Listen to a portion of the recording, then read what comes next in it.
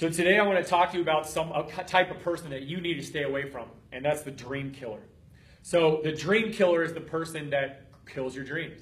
You come to them and you tell them about the fact that you found the MS gym and you're doing these exercises and you're wiggling your toes and you're putting on your pants and your mindset's better and I just have more energy and I have a positive outlook and I really think this is going to work. I really think this is working, and the community of MSers is just awesome, and they look at you with kind of this pitying head tilt and be like, well, your doctor said, the MS is progressive, and a lot of people end up kind of in assisted living, and I just don't want you to get your hopes up too much, or watch out for this internet thing, or are you sure you're investing a lot of time in this? This is all you talk about. I just don't want you to get hurt.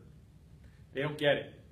You know that the movement works. You know that the mindset works. You know that the community works. Latch onto those people. Get rid of the dream killers.